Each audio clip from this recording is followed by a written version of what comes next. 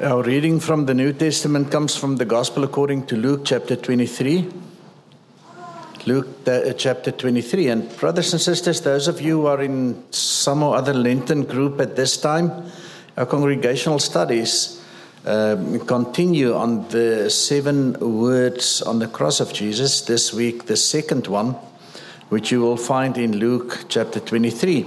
And I'm going to back up a little bit, not start to read at verse 39, but at verse 32, so that we can all get the context of this story. Let us listen to God's word for us, Luke chapter 23, verse 32. 2 others also, who were criminals, were led away to be put to death with Jesus. When they came to the place that is called the Skull, they crucified Jesus there with the criminals, one on his right and one on his left. Then Jesus said, "Father, forgive them, for they do not know what they are doing." And they cast lots to divide his clothing. And the people stood by watching, but the leaders scoffed at him and said, "He saved others, let him save himself if he is the Messiah of God, the chosen one." The soldiers also mocked him, coming up and offering him sour wine, and saying, "If you are the king of the Jews, save yourself." There was also an inscription over him, "This is the King of the Jews." One of the criminals who were hanged there kept deriding him and saying, "Are you not the Messiah? Save yourself and us." But the other rebuked him, saying, "Do you not fear God, since you are under the same sentence of condemnation? And we indeed have been condemned justly, for we are getting what we deserve for our deeds. But this man has done nothing wrong." Then he said, "Jesus, remember me when you come into your kingdom." Jesus replied, "Truly I tell you, today you will be with me in paradise." This is the word of the Lord. Please pray with me. Gracious God, as we continue our Lenten journey, strengthen us to follow Jesus into the way of the cross. Unite us with him and all the faithful, that we may one day enter through the gates of righteousness into the eternal city, the New Jerusalem, where we will praise you with Christ. Quiet now within us all mortal voices, that through this story of the Passion and by the power of the Holy Spirit, we may have the same mind that was in Christ Jesus, in whose name we pray. Amen. I think most of us know this story. The story of the crucifixion of Jesus. The story of Jesus who was hanging on a cross between 2 criminals, or the Greek word, evil workers. The evil workers whose names we do not know. And we think of Golgotha, brothers and sisters, as a hilltop, but none of the Gospels mention that it was actually a hill. The place may have been a hill, protruding from the landscape and resembling a human skull, but that is pure speculation. Maybe there were actually skulls lying around because all the executions at this place. And although the name reminds us of gruesome images, Luke doesn't make anything special about the execution of the 3 men. He doesn't give us the gory details of the crucifixion, but simply writes, they crucified Jesus there with the criminals. And yet I believe that the first readers of the gospel would probably have known exactly that this instrument of terror was designed by the Romans to produce the greatest amount of lasting pain, while the condemned slowly suffered a degrading death. This scene with Jesus and the 2 criminals, the normal crowd with not much else to do but to follow condemned men to the execution, the usual mourners that you would find at a place like this. This is just another execution of criminals who were condemned to death by the Roman Empire. And we often get so caught up in the details of the scene. We want to know what the cross looked like. The place of in the body, how it was nailed to a cross so that it wouldn't tear out of the nails. How long did it take for someone who was crucified to die? In many places we can get detailed descriptions, brothers and sisters, of what actually happened. But we are stuck with so many questions. And often our questions make that we miss the good news, that we never get the meaning of this story.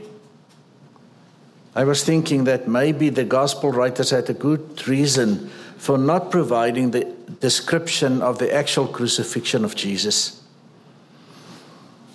You know, at a first reading, it may seem as if this story is about a deathbed conversion. I vaguely remember a sermon from my childhood where the pastor threatened, "Now you don't postpone to accept Jesus into your heart. There is only one deathbed conversion that I know about." It may look like in the two criminals we are presented with two choices in which the options are very clear. And where Luke challenges us to make the right choice. But brothers and sisters, we shouldn't be blindsided, because there's a much deeper theology in this simple story of the two criminals who had choices presented to them.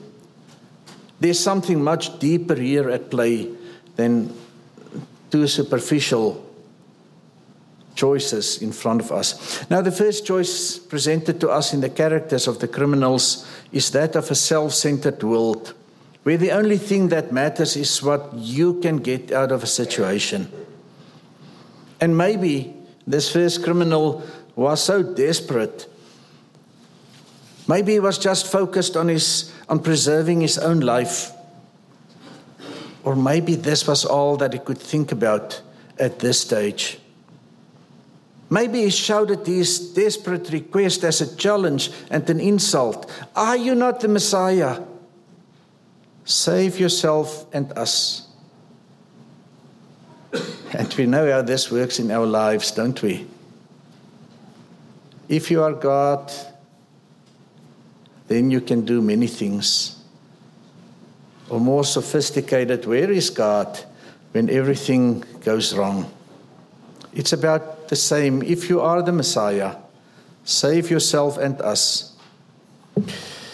We also know that it's always easier to get what you can and to be part of a group than to be alone and the only voice for what is right and what is just, if it is against the popular voice. And therefore, this criminal on the cross, this evildoer, joined a group. The group of soldiers and the religious leaders who were mocking Jesus. And he wanted to get off the cross if Jesus could do that. But the group protected everyone in it. We often find ourselves in the group condemning and shouting, taking what is our right to have.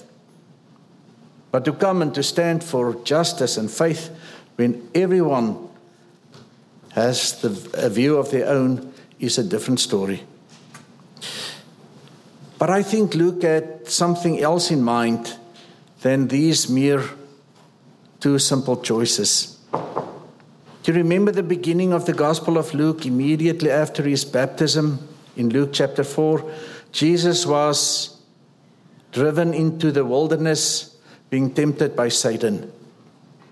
And here at the end of the story, Jesus is again in the wilderness of a cross, being tempted, this time by people, by the leaders, by the soldiers, by one of the two thieves or criminals crucified next to him.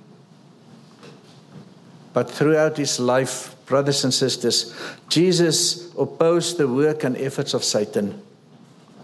Throughout his life, Jesus remained faithful to his mission to bring good news to the poor, to proclaim release to the captives and recovery of sight to the blind, to let the oppressed go free, and to proclaim the year of the Lord's favor.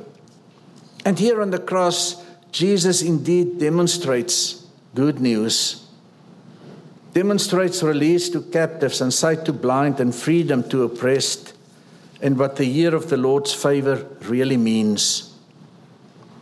And Jesus would not give in to the demands of Satan or to the world to take care of himself.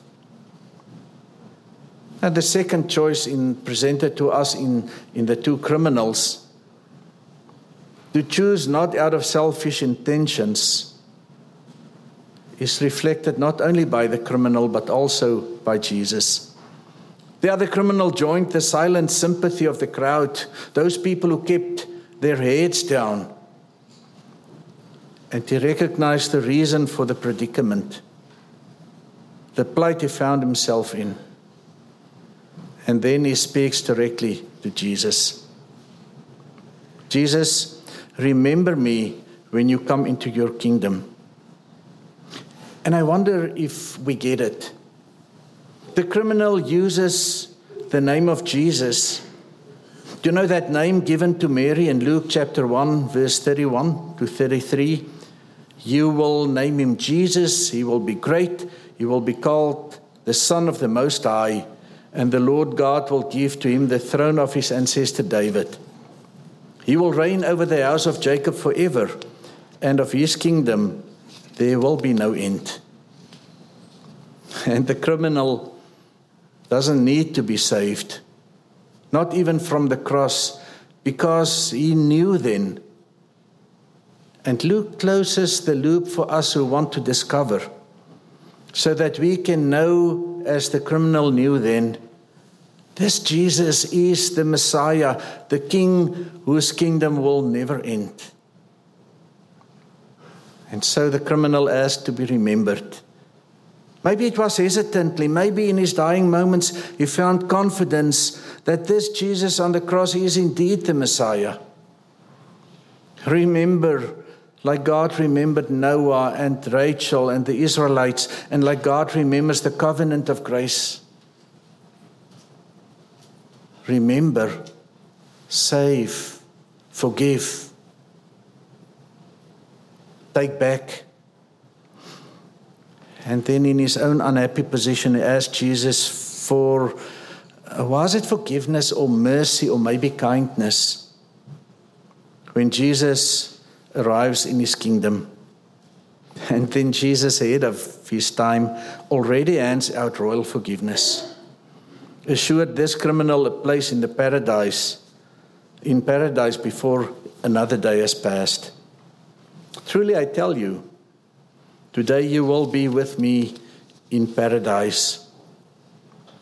And somehow there's an irony in this story that the one who came as the Savior of Israel cannot save himself from the cross, and yet doesn't need to save himself from the cross, because he knows that everything has been given to him by his Father.